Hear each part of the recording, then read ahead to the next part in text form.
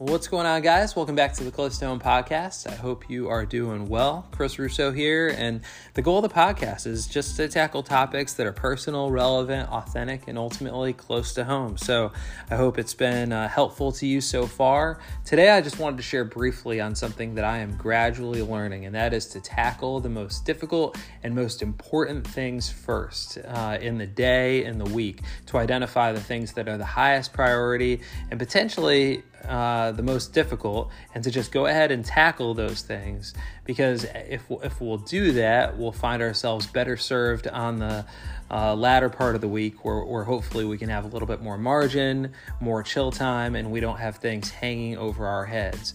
I know for me, the tendency in the past has been to procrastinate on the most difficult things out of fear, out of avoidance, and then to have those things kind of loom over me, as they get closer, as the deadlines get closer and closer.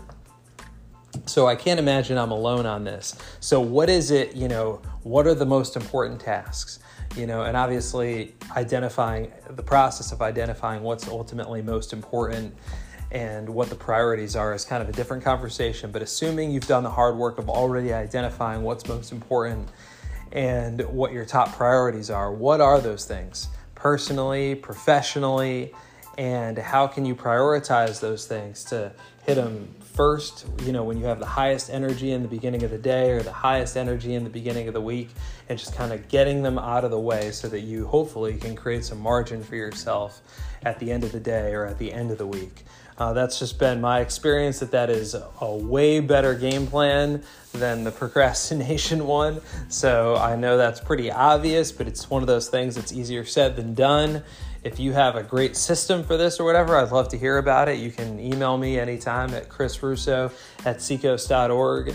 And hopefully this podcast is helpful to you.